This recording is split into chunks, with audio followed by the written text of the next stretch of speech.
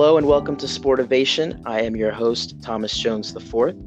And today I have a very special guest with me, Justin Downs, who hails from the city of Chicago. How are you doing today, JD? I'm doing good, Tom. Thanks for having me, man. Appreciate it. Yeah, so initially I was going to have you on this episode to discuss the NFC North.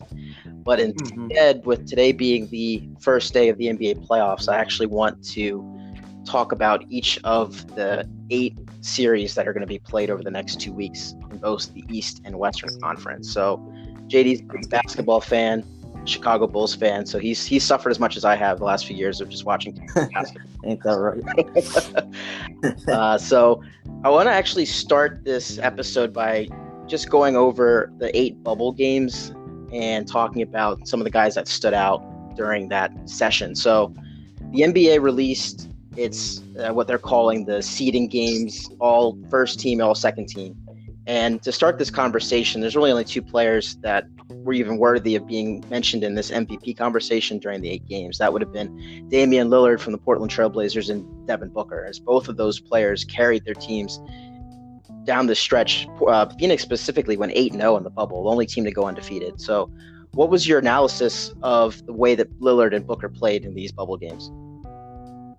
Well, Lillard, he told his team that he would get them to the playoffs, and he delivered. Dame Dollar, he came through, big shot after big shot for them. Timely buckets by Melo at the end of some of those games were big for them. CJ stepped up, and they got Nurkic back, which made them a whole different team watching them with having Nurkic and Whiteside. 2 big men. So I think Portland, I think they could give Lakers a run for their money because during the season, they just weren't healthy.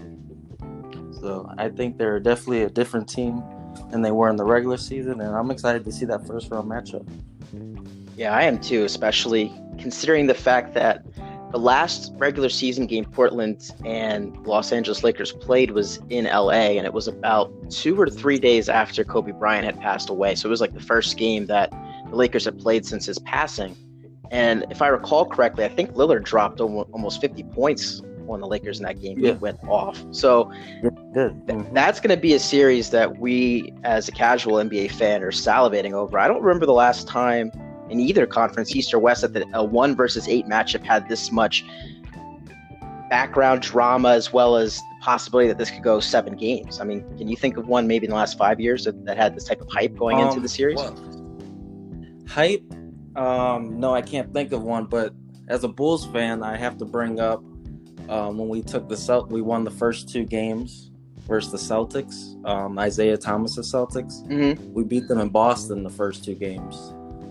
The Jimmy and D Wade team. Right. That was Rondo going off. Yeah. Rondo got hurt and, it fell apart. But there wasn't the hype like this one, obviously, because there wasn't the star players. But that was a good 1 versus 8 instead of the typical, the 1 sweeps the 8th seed with no drama involved. Exactly. And for me, I think the last time I can even remember an 8 seed giving a 1 seed problems may have been that Baron Davis, Steven Jackson led Warriors team that upset the best record in the West at the time, the Dallas Mavericks back in 2010. Yeah.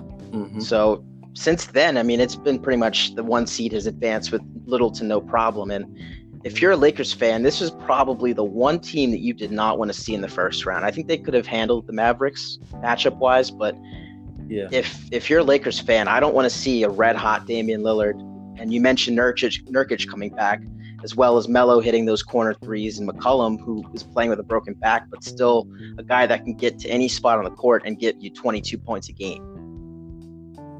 Oh, I definitely agree, Tom. The only problem is I just think the Lakers are going to score easier buckets than Portland. Lillard still has to work pretty hard for his basket. CJ has to work hard. Mm-hmm. And they've just shown in the last few years in the playoffs that over a series, especially towards the end of games, they just wear down because they have to work so hard for their points. And I just think LeBron and AD, it's just the game's going to come a lot easier to them, especially LeBron, because Portland still hasn't really been able to answer that wing. Melo, don't get me wrong, I love what Melo's doing, but we all know, on defense, he's not going to put up much of a fight against LeBron. No, he's not. So I just think LeBron's points are going to come easier, and by the fourth quarter, I think the games will be real exciting. But I think in the fourth quarters of the games, I think AD and LeBron are going to pull through.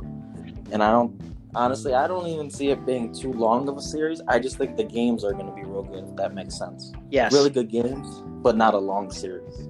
Yeah, I'm leaning towards that as well. I think this, at the most, could go 6 games. I do think the Lakers have too much rest, too much firepower at the top of their lines because of the fact that no one's going to guard LeBron in Portland, and no one's going to be able to really handle Anthony Davis. They might throw Nurkic, Hassan Whiteside at him, maybe Zach Collins in some spurts, but his versatility, if he's able to hit that 20-footer and then step out to the three-point range, then it's going to be a real problem for Portland. And to your point about Portland not being able to finish these games, that was what we saw in that Western Conference Finals last year against Golden State. And that was a sweep. Right. They had 13-point leads in each of those games, and they let those leads disintegrate throughout that game. So again, Portland this year too, also in the bubble, all 8 of their games have been close, where they've had to play 48-minute games down to the wire. So I'm interested to see if that professor fatigue. Coming into it a little tired. Yeah.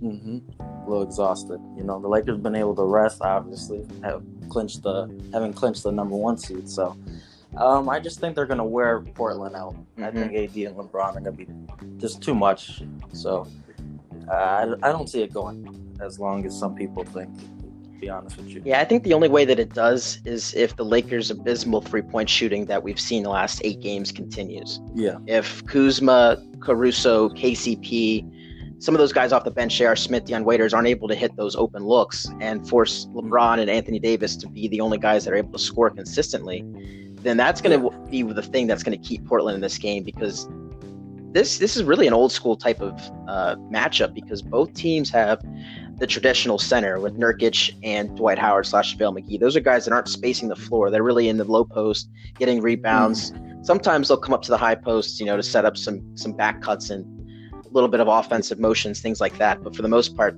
the game is going to be one of the trenches, and offensive rebounding is going to be the key. Oh, I definitely agree. But I just don't think it's Lakers. It's going to be no surprise how Portland plays them. They're going to pack the paint. They're going to make the Lakers shooters hit shots. Lakers are going to see that against any team they play. But I think they're going to hit enough shots, and even with the paint being clogged and doing that, you still have to have people that are physically able to, get in front of LeBron, because he's seen he's seen paint defense before. It's not his first time, so I don't see it working, to be honest with you. Yeah, I agree. And again, LeBron James is approaching the end of his career. He's 35 years old, but all he did this season was lead the NBA in assists at 10.2 a game, he is the only player in the NBA this year to average over 10 assists a game. So he's still showing that facilitating prowess. He's getting 25 a game. He's getting almost 5 points off of turnovers a game, which is going to be huge in the series, because Portland turns the ball over a lot. Yes, they do. The Lakers are, what were they, the second best defense in the league? Yep, right behind Toronto. Yeah. So, but I look at that stat a little different about LeBron's 10 assists. A lot of people are saying, wow, averaging 10 assists in the 17th season and stuff. I couldn't believe it was his first season averaging 10 assists, because he's been considered, him and Chris Paul, is the best passers of our generation. It's amazing that it took him to the 17th. It's not his fault. Your teammates got to hit the shot, but it's amazing that one of his, the Heat teams, or the Cleveland team that had all those shooters, he wasn't able to average 10 assists. So that was pretty amazing. Yeah. So I feel like Lakers fans are going to use what you just said as the silver lining as to how they're going to get to the finals this year. They feel like they might have not the best supporting cast LeBron has ever had. I think Anthony Davis is clearly the best number 2 option he's had, but it looks like, because you mentioned the 10.2 assists, him finally getting to that mark, that players, at least in the regular season, were able to hit those shots. Now, if they're able to translate that into the playoffs, then this Lakers team is dangerous. Well, how do you feel about the atmosphere of the bubble? Because my thinking is, doesn't it feel like it's going to take some pressure off of role players? because you're not going on the road into hostile environments. Mm-hmm. You know what I'm saying? Absolutely. It kind of feels a little more pickup game-ish. Yeah, it is. Obviously, a highly intense pickup game, but you know what I'm saying? Without the crowd there. I totally agree with that. Yes, because of the fact that role players are the key to teams making deep runs. We saw this last year with Toronto, Danny Green, Fred VanVleet. I'm not going to call Kyle Lowry a role player, but in the grand scheme of what he was doing, that it was his role to be the number 2 guy, make some tough shots, and he did that. So having to do this now in an arena where you've already played 8 games, you're starting to get familiarity with the rims and how, where everything is spaced on the court. I totally agree. I think that there isn't as much pressure as there typically would be in a playoff series for these role players to get big shots and get their opportunities. But even with that said, I still think that the stars still have even more pressure now because of that same idea. You don't have fans. You don't have, maybe some guys might feed off the energy of the crowd, might not have that anymore, like the Joel Embiids of the world. It's going to be interesting to see how he does. But with the Lakers, I don't think that's going to be much of a problem, honestly. Even with, I think it's easier for the stars, though, to enclose themselves in this bubble because there's not as much media in the bubble. It's much easier to stay off of the social medias. You don't have fans reminding you, like Harden, you don't have fans reminding you that you've choked some playoff series. And you know what I'm saying? Mm-hmm. So I feel like you're going to see some of the stars like Harden, they're going to play a little looser in this bubble, to be honest with you. Right. And having that 3-month layoff, I think, is going to help them as well. I mean, LeBron has played 8 finals in a row up until last year. So him not making the playoffs last year, now having this 3-month gap to get his body back, back to where it needed to be, is going to be crucial for this playoff run. Yeah, no, I definitely agree with that. He gained a lot. He probably gained the most out of the stars with the layoff. That in Portland, they gained a lot with the layoff by getting their team back together.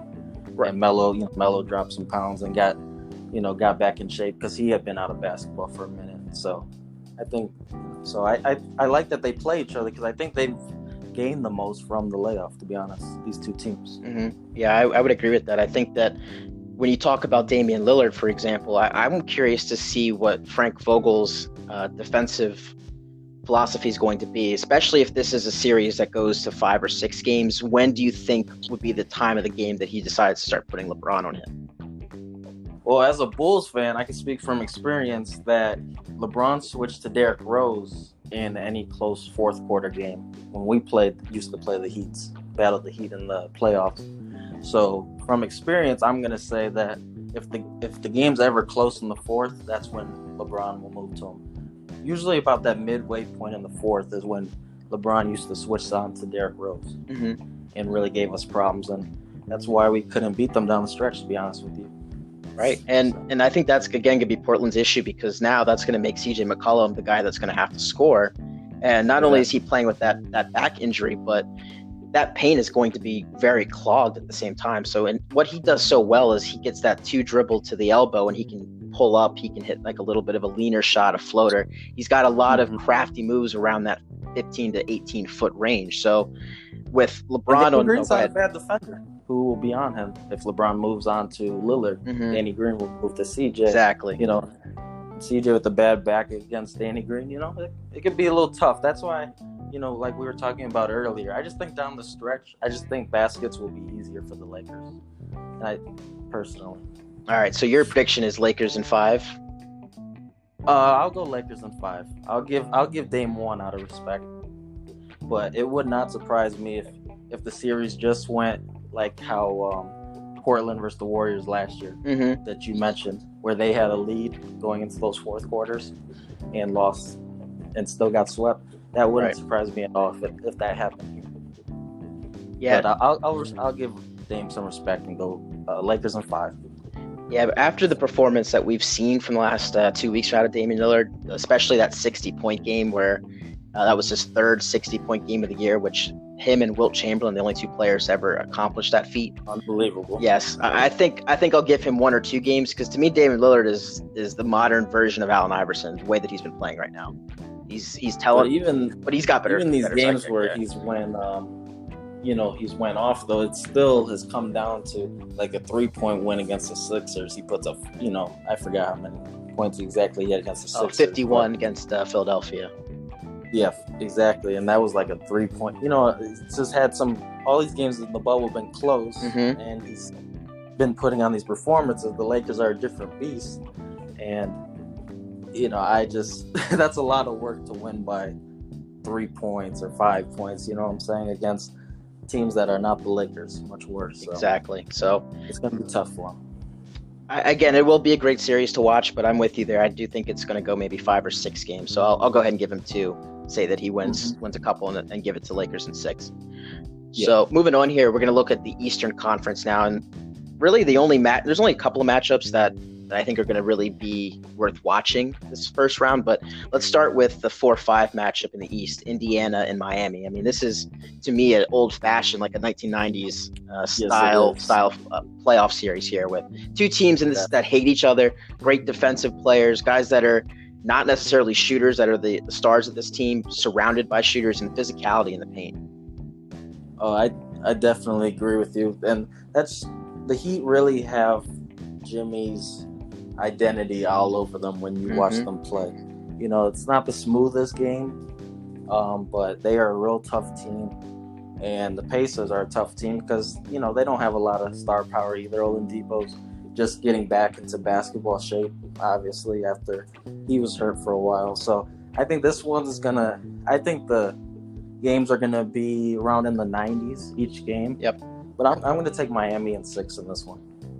Yeah, I think this one, honestly feel like this one could go 7. It really depends on how Malcolm Brogdon and Miles Turner play. I think that's going to be the key because Bam Adebayo has played phenomenally this season. He's one of the most improved player finalists for the 2019-2020 season. And I think in order to counterbalance that, Bam and Jimmy, again, are the 2 stars in Miami. They're not going to shoot the ball tremendously well from the 3-point line. But they surround themselves with guys like Tyler Hero, Duncan Robinson, Goran Dragic, and Kendrick Nunn, guys that can hit that 3-point shot. When they're shooting. Don't get me wrong. Sometimes it's not pretty, but when those shooters are hitting their shots, Miami can put up some points. Exactly. And on the flip side, Indiana really doesn't have that. Brogdon, after surprising the world last season, having that 50-40-90 shooting campaign, is down to 32.6% from the 3-point line this year. By the way, can I note that I totally disagreed with the Bucks' move to let him go and keep Bledsoe? Oh, yeah. No, I'm with you. Did not agree with that move. With you on that. At all. Yeah. And I have to give Brogdon credit because of the fact that even though he's always been a point guard, when he was with Milwaukee, he was playing off the ball. Giannis is the one taking up the court. So for Brogdon to come into Indiana and to become their primary ball handler and average 16.5 points per game along with 7 assists really shows you how talented and underrated his skill set is. Oh, I definitely agree. He's a good defender at the point guard spot, could guard the 1 or the 2 on the other team. Definitely, as you talked about, really good catch and shoot situation. Yep. He's getting better on the pick and roll game, getting his offense down that way, and they're going to need that, as you mentioned.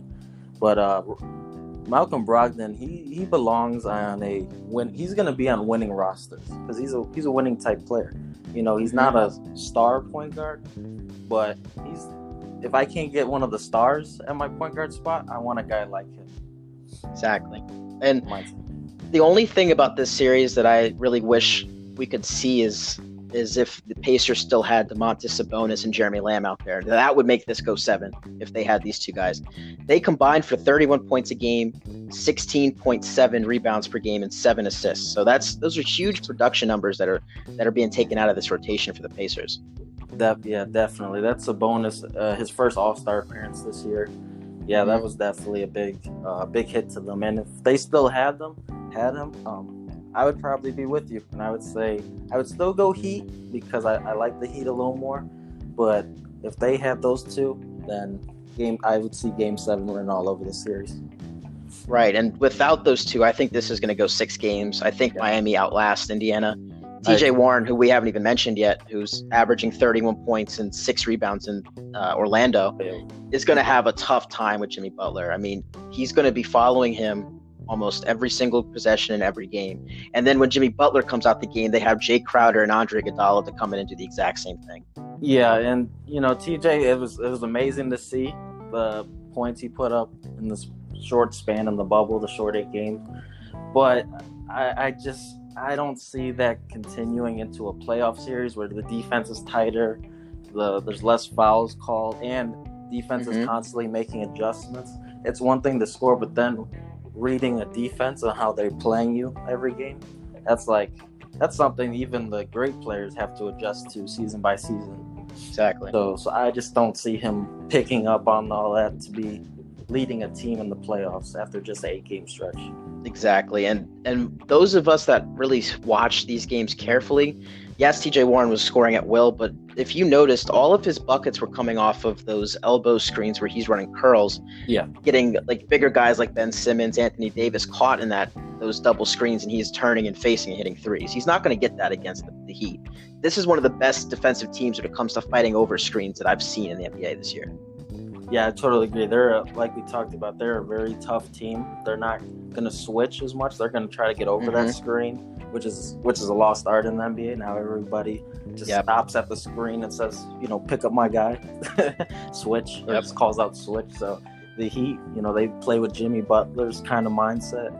And I don't see them letting TJ Warren knock them, send them home out the bubble. So I think the Pacers, I think next year, we'll see what they do in the offseason. I think they'll be back in maybe a top 5 seeded team, possibly, depending on how their offseason goes. And I love Nate McMillan as a coach. He does a great job with whoever they give him, even when Oladipo was out. But I'm going Heat here. Yeah. All right, so the Heat and Pacers, I'm taking Miami as well. I'm thinking this goes 6 games. I'm really interested to see how Tyler Hero does in this playoff series, because this is yet another guy from Kentucky that we never really got to see his full potential while he was in college, but now we're starting to see what his skill set is. And I don't want people to think that he's just a 3-point shooter. This kid can get to the rim. He can hit the mid-range. He's starting to learn the nuances of how to run off the ball, run off screens, and get open. And, I mean, his jump shot is water. And I love his confidence, too. He doesn't stop shooting. He might have his bad shooting game and stuff, but it seems like his confidence always stays up, which is very good for a young player, because you're going to go through ups and downs.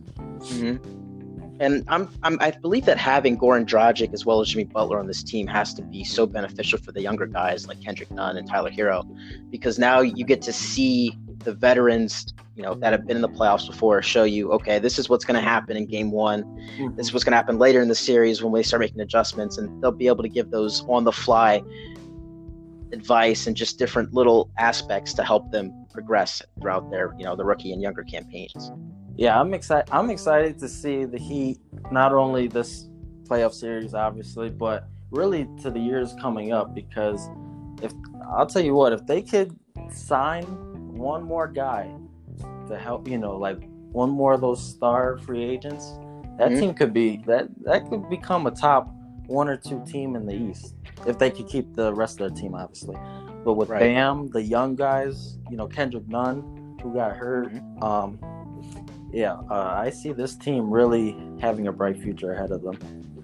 Yeah, and they've set themselves up financially to go out and get that second star, maybe a Bradley Beal or a Zach LaVine. Exactly, someone like that. Yeah, someone like that, and you might be talking about the Heat possibly in the finals next year. This year would be probably that'd be a stretch for them this year, but if they have the right offseason, you could be seeing the Heat in the finals next year. Yeah, no, I definitely could see that in their near future. So now I want to take a look at the 4-5 matchup in the West. And to me, this is probably going to be the most talked about first round series, just because of all the bad blood between Chris Paul and James Harden and the Rockets. So Russell Westbrook missing, we're not sure how many games at this point. It looks like it's going to be at least the first 2 games. Is going to be a huge question mark to see if that's enough for the Thunder to upset the Rockets here. Yeah, I think, this Thunder team, gotta love the underdog, right? Everybody loves underdog. What did ESPN index give them? A 0.2% chance or something of making the playoffs. I know I saw that picture on social media. And so I love that they had nothing to lose. There's no pressure on them. Nobody expected them to be there. And the Rockets, it's a totally different story. You got Westbrook and Harden, who arguably are the 2 most under pressure stars to get something done. in the league. So I love how that's going to pan out if games are close. If I'm the Thunder, I just preach keep the game close, and let's see if we can mess with them mentally. Let's see if they break, because if they're blowing you out, then there's no pressure, obviously. But if those games are close, now let's make Harden and Westbrook hit that big shot. When they know in the back of their heads, they're thinking, what will everybody say if we get eliminated again? The first round, or know what I'm saying? So if I'm the Thunder, keep that game close, and maybe the pressure might just break the Rockets. Yeah, so coach of the year, Billy Donovan, one of the things that I think he's done really well that I didn't expect to see was him playing both Chris Paul and Shai Gilgeous-Alexander at the same time.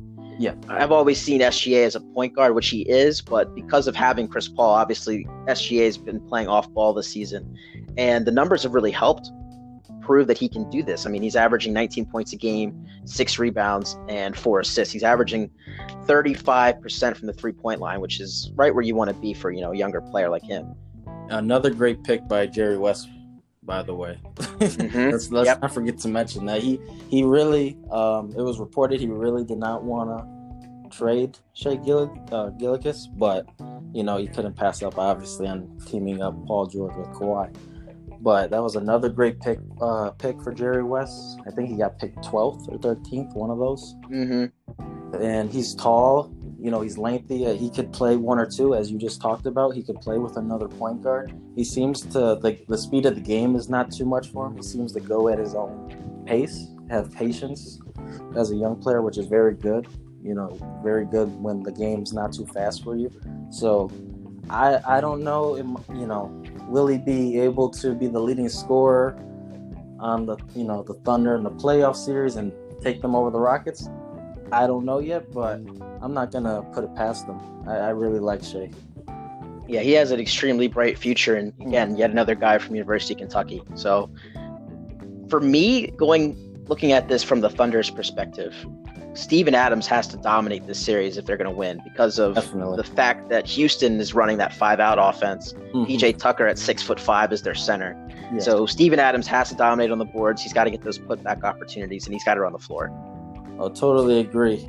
Beating the Rockets, you need they're used to getting out rebounded, but you have to make the second chance points really count. It's not enough to just grab another rebound. You need to, whether it's grab the rebound and kick out to a shooter, he needs to take advantage of that, because that's their weakness, as we all know.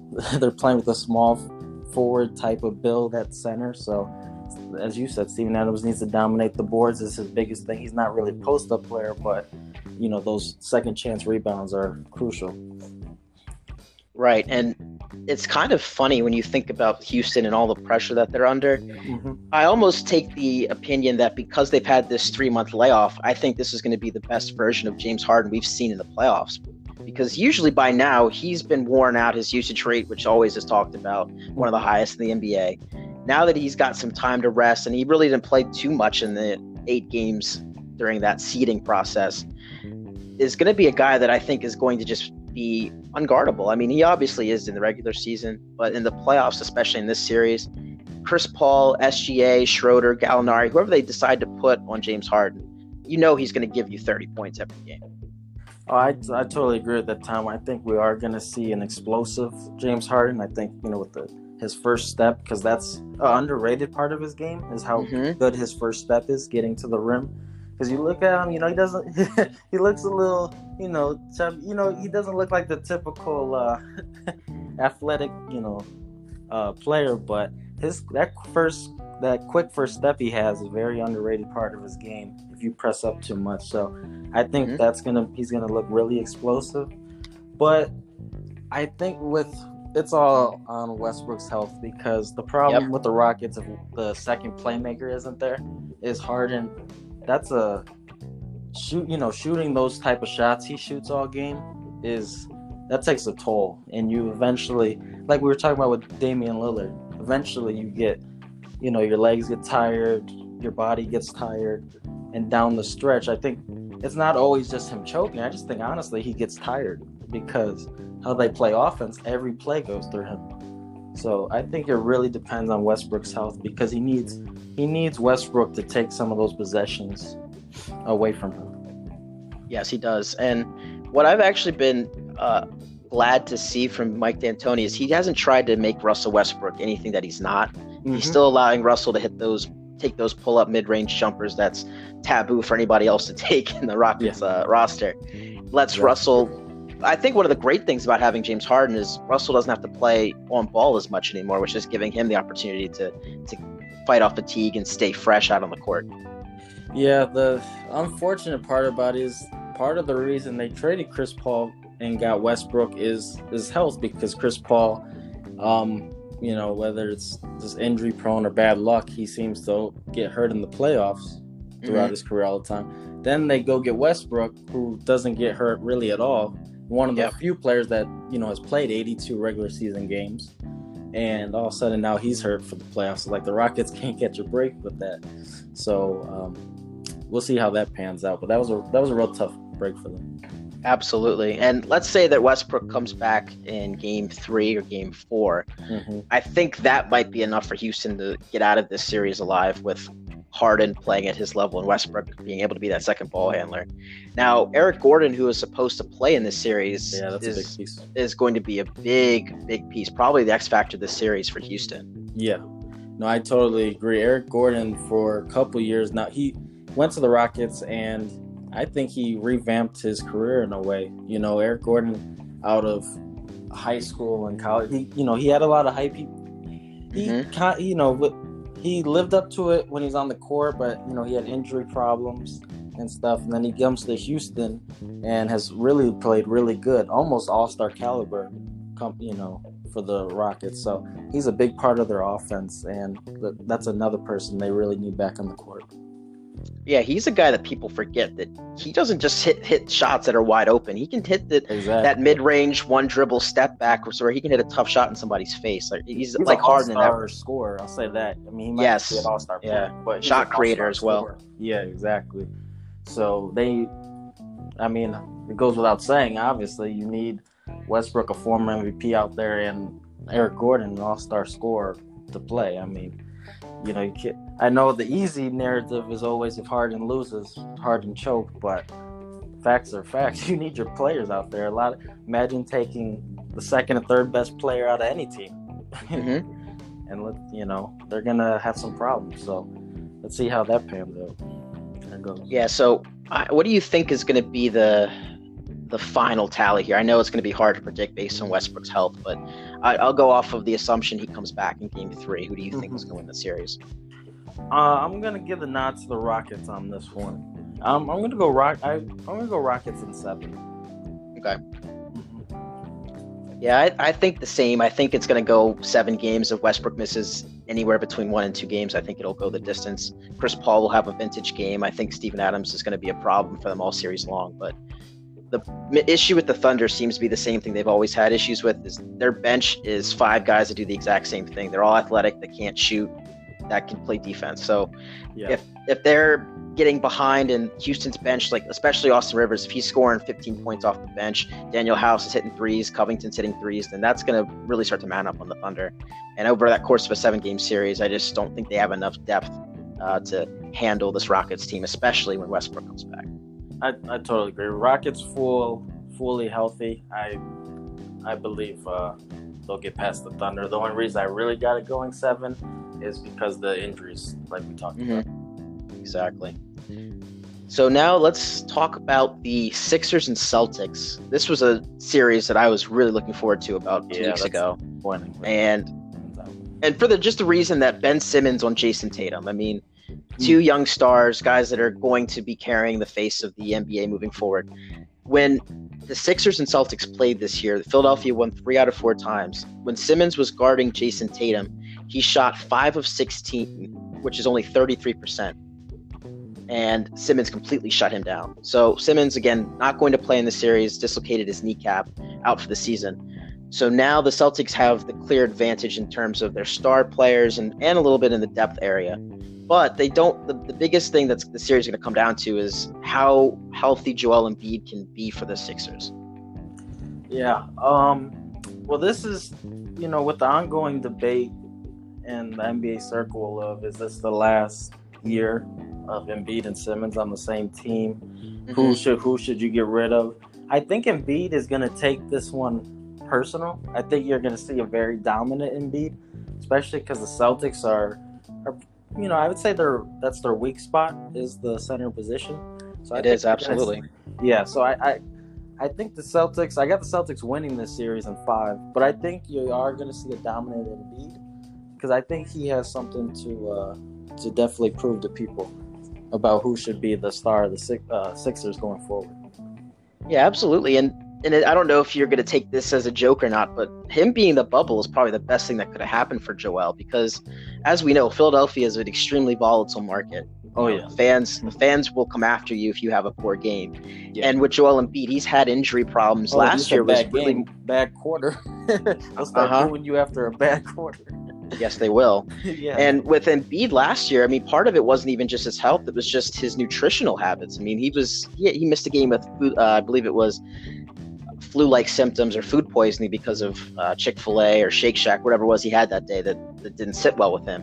Him being in the bubble actually is a benefit because now he's not able to go out and get those meals that aren't necessarily great for NBA players to partake in.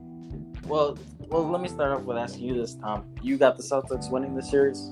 I do, yes. Let me bring up something like that's so interesting to me. If you're Elton Brand, the GM of the Sixers, you got one hand Simmons, who stays in great physical shape, but has the psychological, things that go into it, but won't shoot the ball and is seeing a therapist about it. You have that on one hand. If you want to hand him the keys, because you're handing the keys to whoever you decide in that situation. You're handing the keys to the franchise to that person. So you got to trust them on the court, obviously, and you have to trust their leadership. So you got Simmons on one hand with those problems, and then you have Embiid with his psychological problems of staying in shape, his mindset. Shaq has questioned his motor on multiple occasions. He sometimes gets lazy. So if you're Elton Brand and you do decide you want to split them up, man, that's a tough. I wouldn't be easy about whoever I handed the franchise over to. If I'm Elton Brand, I'm seeing a therapist myself to try to figure that one out. Exactly. He's going to need his own therapist, like you said. That's a great point. Yeah. I don't know who you hand over the franchise to, but whoever you decide, you're not going to do it peacefully. It's not going to be a peaceful decision. You're going to be sweating and shaking a little bit because both of them give you cause to pause. And what makes things worse for Philadelphia fans, I don't necessarily know if you have financial flexibility to really get much in return. Now, I know Simmons and Embiid have the max contracts, but they still have Tobias Harris on a max contract. They signed Al Horford to that 4-year, $100 million deal in the offseason. Yeah. So money is really tight here for Philadelphia. I don't necessarily know what their return would be if they get rid of one of the two. Well, they can match the salary of Simmons. Right. That would help, yeah. Yeah, so that helps because he just signed the max, the max he could sign, obviously. So, that helps in your return. But I think you would get more for Simmons if you decided to keep Embiid. But I think the better option is you give the team over to Simmons and build around him. Because even with his shooting concerns, I think if you build a Bucks-like team, I think that team would have more success than a team built around Embiid, personally. Absolutely. And I'm not going to be the type of person to throw blame at any particular person, but the second that Ben Simmons was drafted and all of them throughout the organization said he is a point guard, I think that was the moment where we kind of realized that the Simmons and Embiid dynamic really wasn't going to work because Simmons is really like a left-handed Giannis with LeBron's passing ability. I mean, that's essentially what he plays like. He's a monster in the transition game, a great defender, super athletic.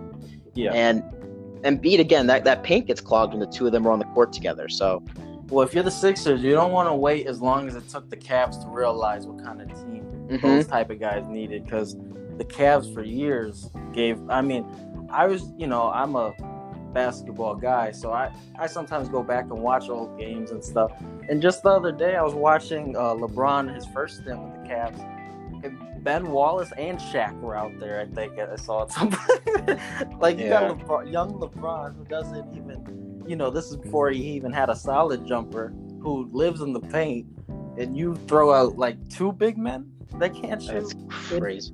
Like Brown for you. Like that. Like if you're the Sixers, you don't want to wait till he's 30-something to realize, hey, he'd be better off with a spaced out team so he can go downhill. And if he develops the jump shot, great. But if he doesn't, hey, at least he has open paint and can take advantage of smaller guards that are sometimes guarding him. So, so if you're Elton Brand, you don't want to wait too long to figure that out. No, and then from the Boston fan perspective, I think really what you want to see out of this series is if Kemba Walker's 100% healthy. I think Tatum and Brown have proven over the last really 3 years. I know last year they struggled in the playoffs, but that 2017-18 year, they both were playing phenomenal ball. And I think that we're going to see that same level from them this year. It's really up to Kemba Walker now. I mean, he's never really been in this situation before, playing Charlotte formally, where he has a chance to not necessarily even have to be the number one guy, but still have that playoff pressure on him. That's a good point, because he is a veteran, but he's not a playoff veteran. The other players, the young players on this team actually have more playoff experience since they just got out of a 7-game series with LeBron, the last year or whatever. I mean, not last year, but you know what I'm saying, previous history. So Kemba is a veteran on that team, but he's not a playoff veteran. So it will be interesting to see how that plays out with him. Is he going to press too hard? But Kemba seems like a level-headed person. I like him for this team, because he's going to let Tatum be that number one guy. Kyrie, he's so much talent, obviously. I don't think he was going to ever hand over the number one scoring option again after LeBron was the number one scorer. I think the whole reason Kyrie left Cleveland was because he wanted to be the guy. So he wasn't really going to let Tatum be all he can be and live up to his potential. So I think Kemba's a great fit for this team. He absolutely is, especially when you spell him with Marcus Smart off the bench, a guy who's actually leading the team in assists at 4.9 a game, and then also an uber athletic defender, a guy that can guard the 1, 2, and sometimes on occasion the 3. Yeah. So in this series, I expect him to be on Tobias Harris or Josh Richardson, whoever the perimeter guy is out on the court. And Kemba, going back to his defensive matchup, he's going to see Shake Milton, I believe, a lot in the series. So that's his opportunity to really get to the rim and finish, which is what he's so adept at. Totally, I definitely agree with that. And with Stevens and Danny Ainge, another element here is, every year we say how great a job they've done and stuff. They have all these chips. Eventually, they got to push them to the middle of the table. Right. Some of this, they got to cash in at some point. I'm not saying they're under pressure. Stevens is still a really young coach, really young team. But at some point, they do need to get to that next step. Because we keep saying the Celtics next year, the Celtics team of the future. But eventually, you got to prove that you're the team of the future and not the Bucks or Giannis. Exactly. If he stays, unless he leaves, obviously. I think from Danny Ainge's perspective, he might be trying to build this team in the same way that the Celtic team that he was a part of, where it's a lot of homegrown talent. Yeah. I think maybe he's just feeling like, in 2 years, Tatum and Brown are going to be so formidable at that 1-2 punch that they don't necessarily need to go out and get somebody else. But to your point, I would do the same thing, honestly. You have Tatum, you have Brown. I think you keep 2 of them, but you could get rid of Marcus Smart. I think you could get him for something nice. I really thought they were going to do that with Rozier and not just let him walk as they did in free agency last year. Yeah, that was I'm sure that was a tough choice for them, but I think extending Smart was the right option for this team, because you need someone that could come in, and Marcus Smart can guard the point guard of the other team, which is such a big position in today's game. And he could switch 1 through 3. I think he's gotten really better as a spot up shooter. Sometimes he takes questionable shots and does a little too much, but as far as his heart goes, his defense, what you're able to do with him on the defensive end, I think it was a good choice keeping him for this. Yeah, he does the things you can't teach. I mean, his hustle, his intangibles, and his IQ is really one of the things that really stands out to me. I mean, his defensive and offensive awareness. He always seems to know where the ball is going or what type of action is being run at all times. Yeah, I agree. I really like Marcus Smart as a player, as a teammate. It seems not in the locker room, but he brings a good energy to the court, and I think that's big for players like that like him, Beverly, because in the bubble without the fans there, I think having those guys, like that's an underrated aspect, because they don't need the crowd to give them that energy. The energy comes from them, and they can give that to quieter guys. Kawhi, and he's not much of a hoorah guy, but so I think guys like Beverly and Marcus Smart are really big to have in the bubble. Absolutely. So you're thinking Celtics in 5 here in the series? Yeah, Celtics in 5. I think Embiid's going to have a really good series, though. Yeah, I agree. I think it's going to go 5 because eventually them just force-feeding the ball to Embiid down low is going to wear out, and I don't think they have enough help offensively to match up with what the Celtics bring to the table. Yeah. So I'll also say Celtics in 5. There's no shame to them. I mean, what would you expect? This team was built for a certain reason, and when you take a big piece out of it, like Simmons, I mean, you're not going to beat a team like the Celtics. They might have not beaten the Celtics anyways. So. Yeah, I mean, it would have been a beautiful matchup to see Simmons on Tatum, but that's one of the few homegrown rivalries we have in the league. Yes. So we don't have many of those anymore because players switch around teams and all that stuff. But that's actually one of the few rivalries we have. So it's a real shame the fans can't, see that this year. Would that be part 3? How many times have they played in the playoffs? Once? 21. This will be the 21st time that they've met in the playoffs. Yeah, so that's a shame that kind of got robbed away from NBA fans. But, injuries happen. It is what it is. Right. So now I want to bring up, I think, the series that I'm absolutely going to watch every second of. Not necessarily because I think this is going to be a competitive series, but just because of the players involved. Yeah. I'm talking about the Clippers and the Mavericks here in the Western Conference, a 2-7 matchup.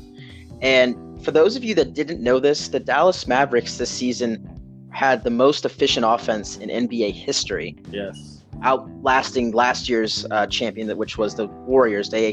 Efficiency was every 100 possessions, they were scoring 115 points. This Mavericks team averaged 115.9 points per 100 possessions. And if you haven't watched this Mavericks team play, go watch this series. I promise you're going to be absolutely stunned and amazed at the magician that is Luka Doncic. I mean, just give me what your top 3 skills are for this young superstar. One, his passing IQ. For being in the second year, I think part of that tributes to he's been a pro for a lot of his teenage life, coming from the European League where they start early. And he has shown that how big of an advantage that is to be able to play that type of basketball so early, because Luka, he does not look like a second year player at all. Like his decisions with the ball, his passing IQ. But then his shooting, obviously. He hits very tough shots. He doesn't jump real high on his shots, but he's able to make enough space to shoot them. And then 3, his handles for being, he's around 6'7". He's not a small guy. So having those handles and underrated quickness, like he's not the fastest guy, but just like we were talking about Harden, they're not the fastest guys. But that first step, they can get past you if you come up to take away their step back. Yeah, and Luka Doncic to me is a modern day Larry Bird, the way he's running this offense.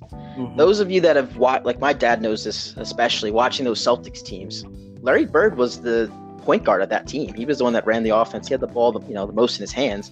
He would be the one feeding guys on cuts or hitting McHale down low or Parrish on pick and roll opportunities. And we're seeing the same thing this year with Luka Doncic. Every time he got in the paint, I was watching the game against the Bucks I think it was last weekend, so Saturday.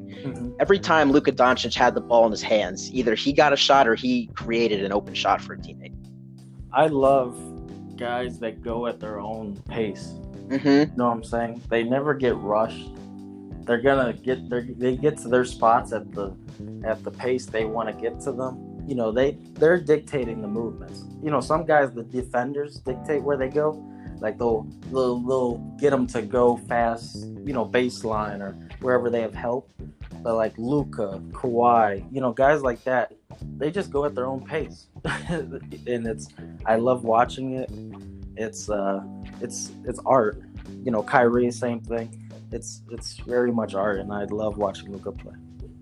Yeah, and then we haven't even brought up the triple doubles that he's been putting up. I mean, he put up 17 this season, which is the most by anyone his age. I mean, he's the youngest player to ever do that. Led the NBA in triple doubles. No offense to Luka, but just in my opinion, the triple double, it's, I don't know, maybe it's because so many people are doing it now. It's like taking kind of the wow factor off of the triple double.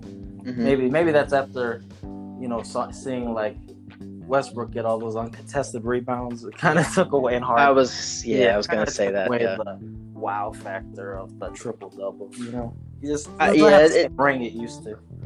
It doesn't. I mean, Jason Kidd, when he was playing, was like the only guy that would get triple doubles. Now everyone seems to get them. But the way Luka does it, I actually have to say, is different in the sense that he actually is big enough to get those rebounds on his own, not necessarily players letting him get them.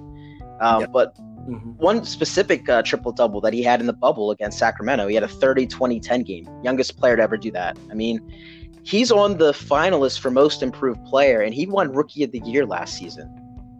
Unbelievable. It's insane. And then we haven't even talked about his sidekick and the transformation of Kristaps Porzingis in the bubble. Who, by the way, this year has basically taken the role of stretch five, but this is only, that first season after you tear your ACL, you're kind of just getting back into the swing of things. I think next year we're going to see a lot more of that Nick Porzingis. Yes, we are. Where he could dominate a game on his own. I just think this year with him getting, off the torn ACL, he was happy to take the stretch five role to create and pop for Luka's pick and roll.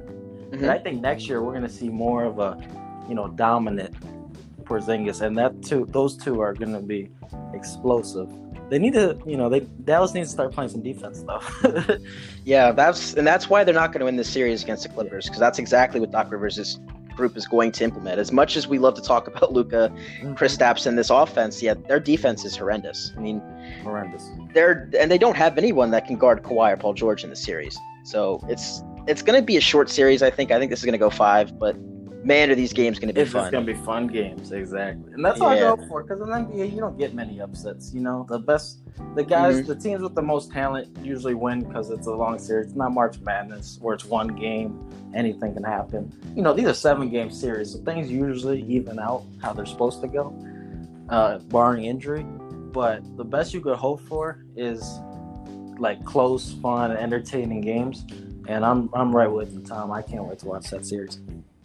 Yeah, now I want to go back to Porzingis really quickly. You mentioned you want to see next season him play like the New York Knicks version of himself. I think we started to see flashes of that in this bubble. I was going to bring up his statistics here. In the 8 games he played in Orlando, he averaged 30.5 points a game and 9.5 rebounds. And going into the bubble in the games prior, he was only averaging 19.2 points per game and still averaging the same amount of rebounds. So his scoring went up, and we saw him get some explosive alley-oop opportunities, some putbacks that I hadn't seen in about 3-4 years out of Porzingis. Definitely. Because the season got pushed back, you're starting to see how these guys are going to look next season. You know what I'm saying? Because we're almost till next season. So I think you're starting to already see, as you said, the New York Porzingis come back because of that time layoff. Look, the Clippers, I got winning in 5 as well, but if they can't, they can't be nonchalant with it. They're gonna have to bring it to beat the Mavericks, because the Mavericks score some points on you. Yeah, and that's the only thing. As much depth as the Clippers have, it's the 3-point shooting that is going to be the bugaboo for this team. If they're not able to. If you don't mind me cutting you off for a second, Clippers only team in the league that 4 players average over 18 points per game. So that shows their depth and how many different options they can go to if somebody's having an off game or, so to speak. But in this series, I think 3-point shooting is going to be big for them, because the Mavericks are going to be firing the triple as much as any team in the NBA. I mean, you have Seth Curry, Tim Hardaway Jr., who both are. I mean, Seth Curry's career 3-point percentage is almost 45%, which is insane. Yes. Hardaway put up 40% this season, and then they have guys off the bench like Trey Burke, who also can fire a good amount of 3-pointers as well. So, again, over the long haul, we agree that the Clippers are the deeper team, the better defensive team, and better coached. I mean, both these coaches have won titles, but Doc Rivers to me is, first ballot Hall of Fame coach. So he's going to have these guys ready. I think you kind of gave the good things about the Mavericks and said their negatives. All those guys you named are shooting great and everything, but the reason they kind of bounce around is they can't play any defense. Yep. Trey Burke, Seth Curry, Tim Hart, these aren't defenders. So you have them all out there, but who's going to guard anybody?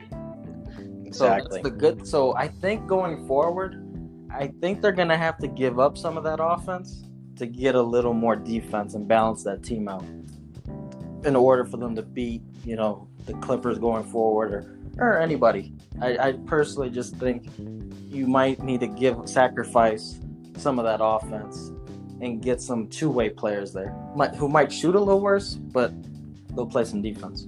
Yeah, they're going to definitely need help on the defensive end, but like Miami, I think Dallas has really set themselves up nicely to get a third big name player, in the coming seasons. Probably a wing, more than likely. They're showing free agents that, hey, this is the team you want to play on going forward. Yeah, so. Absolutely. Yeah. Mm-hmm. So again, we think the Clippers are going to advance here in 5 games. Yeah, and again, I think these games are going to be really exciting, but overall, Clippers, deeper team, better team. And again, they're on a mission. This organization has never made it to a Western Conference final, and I think that'll change this year, obviously, with the talent that they have and the coaching, everything.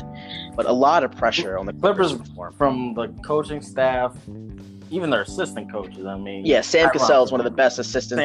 Tyronn Lue, Sam Cassell, the two of them. Yeah, Clippers they're the team to beat in this whole thing. They got the best team. They have 2 great wings, which is usually the formula for winning titles. So the Clippers are definitely the team to beat here. So I think they're gonna get it done against the Mavericks. All right. So the last Western Conference first round matchup actually had Game 1 played today between the Utah Jazz and Denver Nuggets, and these two teams basically picked right back up where they left off in that matchup in the bubble where they went to 2 overtimes. Yeah, poor Spider. Yeah, that's my guy. I felt terrible for him, man. Yeah. 57 points, 9 rebounds, 7 assists. He was 19 of 33 from the field today, and they weren't able to get it done. Yeah, but the Jazz have the same problem they've had because, one, let's start with Conley's, had to leave the bubble. Yep. Obviously, which hurts them because they got him for a specific reason, and that was to make the game easier on Donovan Mitchell, so he didn't have to put all the offense on him because the Jazz are real limited on playmakers. Clarkson's helped, he's been pretty good, but we're talking trying to get a championship here, and Clarkson as your second best offensive option is just not going to get it done. Nope. So the Jazz have the same problems. Mitchell has to work too hard. Sure does. Yeah. He hit great shots today, but over a series, that's why he gets inefficient because he has to work so hard for his points because they're not able to make the game easy on him, which was supposed to be Conley's job, but that didn't. He's left the bubble, so. And Conley having to leave the bubble for the birth of his son. So again, that was something the Jazz had planned. They knew he was going to leave at some point, but I was reading the article about this this morning. The child's due date was at the end of the month, supposed to be the 27th, and because it was premature, it kind of derailed the Jazz's plans to hopefully steal a couple of games from this Denver Nugget team.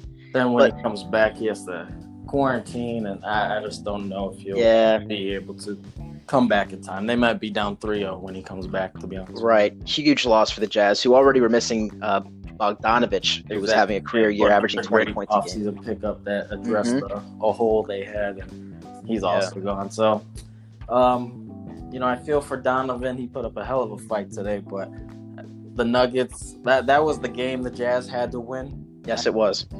And the fact they didn't get it done because of great shooting by Murray and some clutch buckets by Jokic, but that was the game. They didn't win it, and honestly, with losing that game, it could be a real short series for them. Mm-hmm. Yeah, I think attrition is going to be what does the Jazz in as well. I honestly think Denver's going to sweep Utah. Yeah, and the reason I say that, not because of the lack of depth that Utah has, but I just think that this Nuggets team is so scary when they get everyone healthy. I mean, you saw how well they played today, and they didn't even have Will Barton or Gary Harris. I mean, they could. Mike Malone's squad, if they want to, can run about 11 guys deep. They could bring Bull off the bench for some second, third quarter minutes if they really wanted to. Michael Porter Jr., who's blossomed in this bubble. They have so many wings. I mean, Jeremy Grant, Torrey Craig, Paul Millsap. Monty Morris at the guard position gave him a really nice 13 points off the bench. And then, Jokic, best passing big man I've seen in a long, long time. I mean, he's as good as the Gasol brothers are when it comes to his eyes in the back of his head, facilitating for them. And Jamal Murray, I mean, the playoffs seem to be his moment. He loves the stage. And I know he struggled at the end of that Portland series last year, Game 7 especially, went 4 of 18 shooting. But this kid is a playoff performer. I mean, he was hitting tough turnaround jump shots, contested layups. I mean, it didn't matter who they had on him, whether it was Royce O'Neal or Joe Ingles or even Mitchell on occasion. He was just rising and firing and hitting. Yeah, I really like the Nuggets as a team. When you take out the Bucks, Clippers, Lakers, and you ask yourself, okay, who's left? Who out of the sleeper teams has the best chance? I mean, if you say the Celtics, well, the Nuggets got to be 1B then, 1A, 1B. Because they have a really good team, real deep, as you mentioned, and they run a real smooth offense, partly because of Jokic, or a big part of it because Jokic is passing. And if Murray's able to hit shots, that they can make a team sweat. They can make the Lakers or Clippers sweat if they're hitting their shots. Yeah, the biggest weakness for this Nuggets team is Jokic's defensive play. I mean, that's the only thing that's keeping them from, in my opinion, making a title run. Today, when Mitchell went to the rim, that's still a problem they got. Yes, it is. When Jokic is the only big on the court for the Nuggets, that paint is just, it's definitely not unlocked. It's Swiss cheese down there, and that's the sad thing. They have such great perimeter defenders. It has to be so devastating and demoralizing if you're Jeremy Grant or Torrey Craig, where you have Donovan Mitchell the whole game, and you're at the fourth quarter, you're tired, and you're hoping you can get some frontline protection. He gets to the rim, and it's an easy bucket for him or a foul.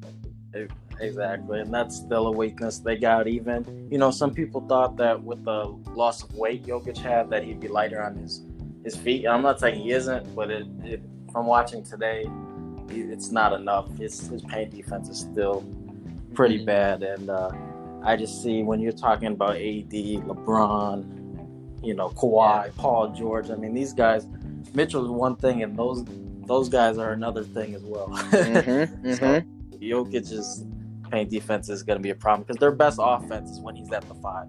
When you start putting if they have to put Plumlee out there, that loses some of the spacing and the great things they do so well. So that's a big problem. Their best lineup is a problem on defense. Yeah, and unfortunately for Denver, that's not something you're going to be able to fix this season. So moving forward, I mean, this is a team that has to be on the rise in the Western Conference. Unfortunately, they're in the Western Conference where every team seems to be on the rise. I mean, that Phoenix Suns team that didn't make the playoffs, that went 8-0, they were really impressive. Sacramento has always been that team the last few years where we're waiting for them to take the next step. And then, Golden State is going to be right back in the thick of it this year as well. So it's tough out there if you're a Western Conference team. You got to get that title run now. I mean, this window for the Lakers and Clippers have a little bit longer window in my opinion, but for the Lakers especially, this is the year. If you want to get that title, it has to happen this year. Yes, their window is in this about 3 years, I would say, but the best chance for them is this year. Even though I will say this, their team might actually be better next year because they had to kind of last minute patch them up because they got AD, and so they had to just scramble and sign 1-year contracts and all that. So we'll see what happens in the offseason because next year, who knows, they might get a big fish. So, and then they might get a third guy to go along with AD and LeBron. So we'll see what happens. All right, so back to the Eastern Conference. These are the last 2 series to preview here. So this is the 2-7 matchup in the East between Toronto and Brooklyn. Yeah. Now, if this was a playoff series in 2021, my goodness, would this be absolutely wonderful series. You have KD, Kyrie, Spencer Dinwiddie out on the court. All these guys are not going to be playing for Brooklyn. I have to give Karis LeVert and Jacques Vaughn especially a lot of credit for how well this Nets team has played in the bubble. I mean, they've actually played some really inspiring ball, considering the fact that they hodgepodge put this team together at the last minute. And again, they might be able to take a game or two from Toronto, but this is the team that everybody's been sleeping on in the NBA. It's the Toronto Raptors. They lost Kawhi Leonard, Danny Green to free agency, but they actually were an even better defensive team this year than they were with Kawhi Leonard. Yeah, the Toronto Raptors, they don't get a lot of respect as far as everybody kind of pats them on the shoulder and says, oh, you guys did such a great job without Kawhi. But I think they're tired of hearing that about, and getting just a pat on the back for having a nice season. Everybody kind of wants to call their season. They had a nice season. I think they're going to come out angry. I think Kyle Lowry is going to come out loose because he's won that championship. That pressure is not on him anymore to show up in the playoffs. He's done it.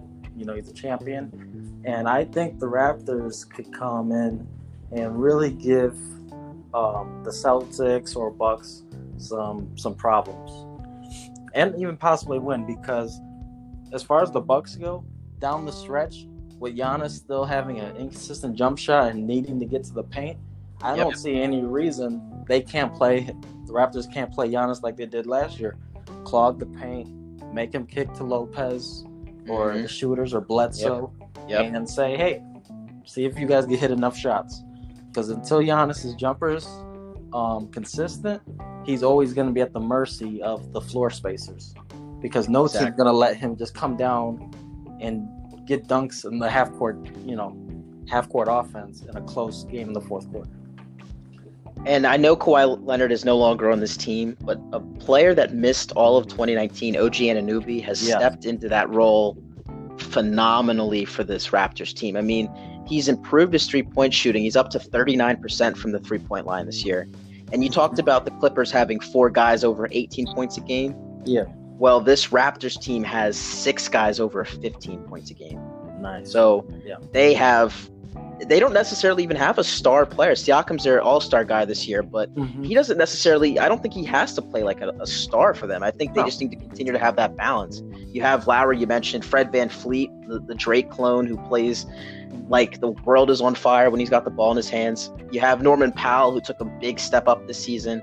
And they still have all the guys that built that wall last season in Ibaka, Marc Gasol, and Siakam to fight off those drives from Giannis and, presumably in the Eastern Conference Finals. Exactly. A big part of their defensive scheme is still there. They still got length. And I don't see any reason why they can't give the Bucks a run for their money again, or possibly even beat the Bucks. I think they're going to be a big problem for the Bucks. The only question is Kawhi provided a lot of offense, obviously. Yes, he was out of his mind last year in the playoffs. So that would be the only cause to pause for the Raptors is if they can those scoring droughts. Yeah, those scoring droughts. Who are you going to give the ball to? Because the playoffs, as you know, sometimes you can't hit a shot.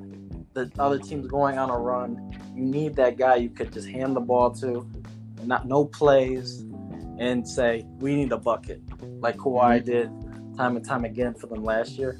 So without them having that, that's my only hesitation with them is who's going to get that bucket when the other team's going on a run, or who's going to stop the bleeding, who's going to get that big shot, hit that big shot.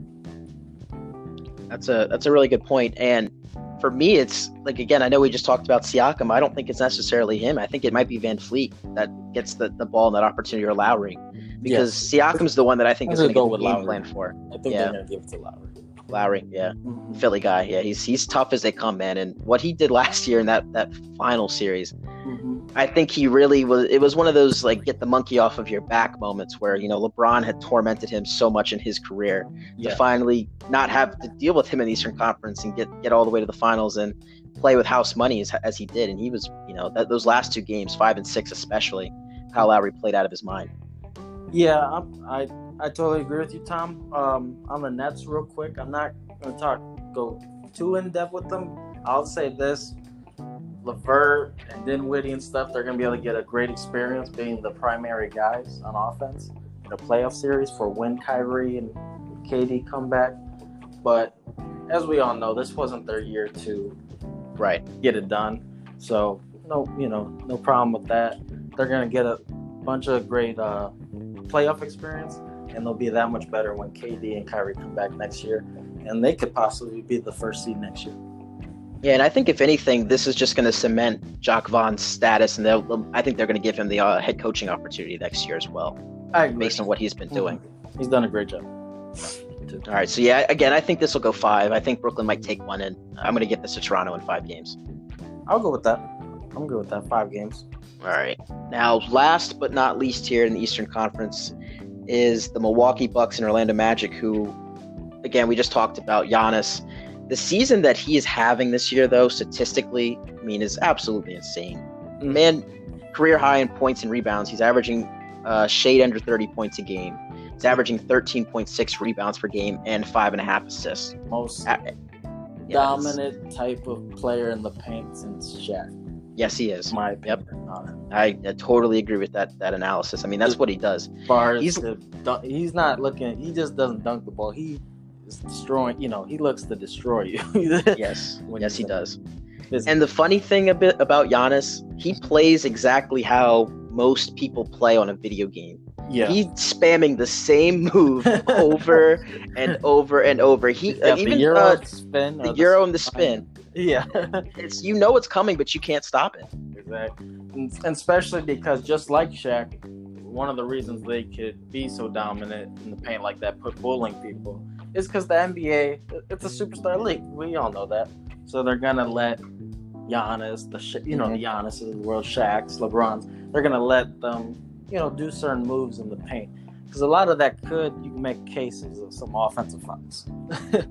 Especially when they play Boston. I mean, Marcus Smart, especially, is always the guy that's not afraid to let his body go on the line and try to take a charge in those situations. Yeah. Mm-hmm. And sometimes the refs will give them the calls and stuff, but it's no surprise to anyone that Giannis, more times than not, is going to get the benefit of the call. Yeah, and in this series, again, Nikola Vucevic is a lot better than people realize, but there's no one that's going to be able to guard Giannis on the Orlando Magic when they're in that half-court setting. Yeah, we won't kid ourselves. This could be one of those series that should just call it in 3. As our friend Caesar said, Skeezy said, these are the series that make you think maybe they should go to best of 5 in the first round. Right, which is what it used to be back in the 90s. The first round series used to be a best of 5 for this, exactly. I think, exact reason. And these are the series that make you think, maybe they should go back to that. I think if anything for Milwaukee, this is the series where Eric Bledsoe and Chris Middleton can gain a lot of confidence moving forward, and you're going to need that out of these two guys. I mean, with Middleton, he was a 0.3 of a percentage point away in his field goal percentage from having the daunted 50, 40, 90 campaign. And just fun trivia for you. Do you know who the other players on this list are? That for the 50, 40, 90? Yeah. I'm going to go Curry, I know. Yep. Mm-hmm. Is it Ray Allen? Nope. No, not Reggie. Reggie did it, yep. Reggie. Those are my 2. I'm not sure who else. All right, well, I'm cheating because I wrote the list down, so I don't want people to think I actually know this off the top of my head. But so the 8 players to do this were Larry Bird, who did it 2 times, back-to-back seasons. Mm-hmm. Steve Nash, this is this crazy thing. Steve Nash did this 4 times, between 2005 and 2010. And I did some research on this. He was 1 free throw away in 2010 from doing it for a 5th time. So He was an absolutely incredible shooter. I think that's why when Steph Curry was starting to become the player that he is, Steve Nash was the comparison he was getting, rightfully so. KD has done this before with Oklahoma City, his MVP campaign. You mentioned Reggie Miller. Dirk Nowitzki did it in 2011. Okay. And the last 2 are I think are comical. We mentioned him earlier in the show. Right. Malcolm Brogdon did it last year with the Milwaukee Bucks. Mm-hmm. And the last one is Mark Price, who did it in 1992 with the Cleveland Cavaliers. Okay, yeah. I mean, those are some great shooters. So it's a great company to be in. So for Middleton, I think this was the year that I don't know if it's going to happen in the playoffs, but I think he finally changed my opinion on him. I always thought that he was an 82 game player, as Draymond Green likes to say, like doesn't show up in the playoffs. Mm-hmm. Last year, he he struggled at times, and at other times he was playing pretty well. He was mostly inconsistent last year. Mhm. I think this season I expect him to actually be that number 2 guy to Giannis and help Milwaukee finally get to that finals appearance. Well, it's definitely. I mean, it's definitely a big part of it is on him because Giannis's game. I mean, it's hard to choke for the way Giannis plays. I mean, he's the defense. What's going to happen is the defense is going to, as we talked about with the Raptors, they're going to say, Giannis, we're not letting you get these easy 2 points. Let's see what we're going to make Middleton beat us, Brook Lopez, Bledsoe. So the big part about the Bucks is will the others show up, as Shaq calls them, the others. Mm-hmm. Absolutely. So I'm going to go with a sweep here. Milwaukee in 4 games, and same for you, 4 games as well. Mm-hmm. Yeah, same. I'm going to go 4 games here. All right, perfect. So I really wanted to thank you, JD, for jumping on. One, to being flexible enough to switch in topics here. I know we wanted to talk about the NFC North, and we will get to that eventually, maybe tomorrow or another day. But again, thank you. Go ahead. Yeah, we'll see. It depends on if people are really wanting to hear about that division. Honestly, no, I'm just playing. The NFC North it's a good division, but it could go. They're up and down, Mm-hmm. Especially my Bears. We'll see how the Vikings play, but we'll see. Well, we could definitely. Thanks for having me on, Tom. I had a great time talking NBA with you, and I feel like I'm so happy that the NBA playoffs are starting up, and it feels like that NCAA feeling with it starting at noon and being out. Yes, I totally agree with that. That's exactly how I felt. Yeah. So thanks for having me, and I would love to come on, and next time we talk about the NFC North, the Bears. You already know. So thanks for having me, man. Yeah, of course, JD. And I actually was thinking that maybe when the second round starts, right before that, we could do the same thing here, just preview the second round and talk about what happened in the first round, things that may have been surprising or, went chalk, essentially. Sounds good to me. I'm always down to talk hoops. All right. So, again, thank you, everyone, for listening. I know that moving forward, we have a lot of live sports to talk about now that the sports are coming back. We have the football season coming up in about a month. That was the reason why I've been previewing all the divisions, but we have the NBA playoffs, we have the Stanley Cup playoffs in hockey, we have the Champions League in soccer. So there's a lot going on all across the worldwide world of sports. And I just want to, again, thank everyone for listening and to stay tuned and be ready for next week's episode.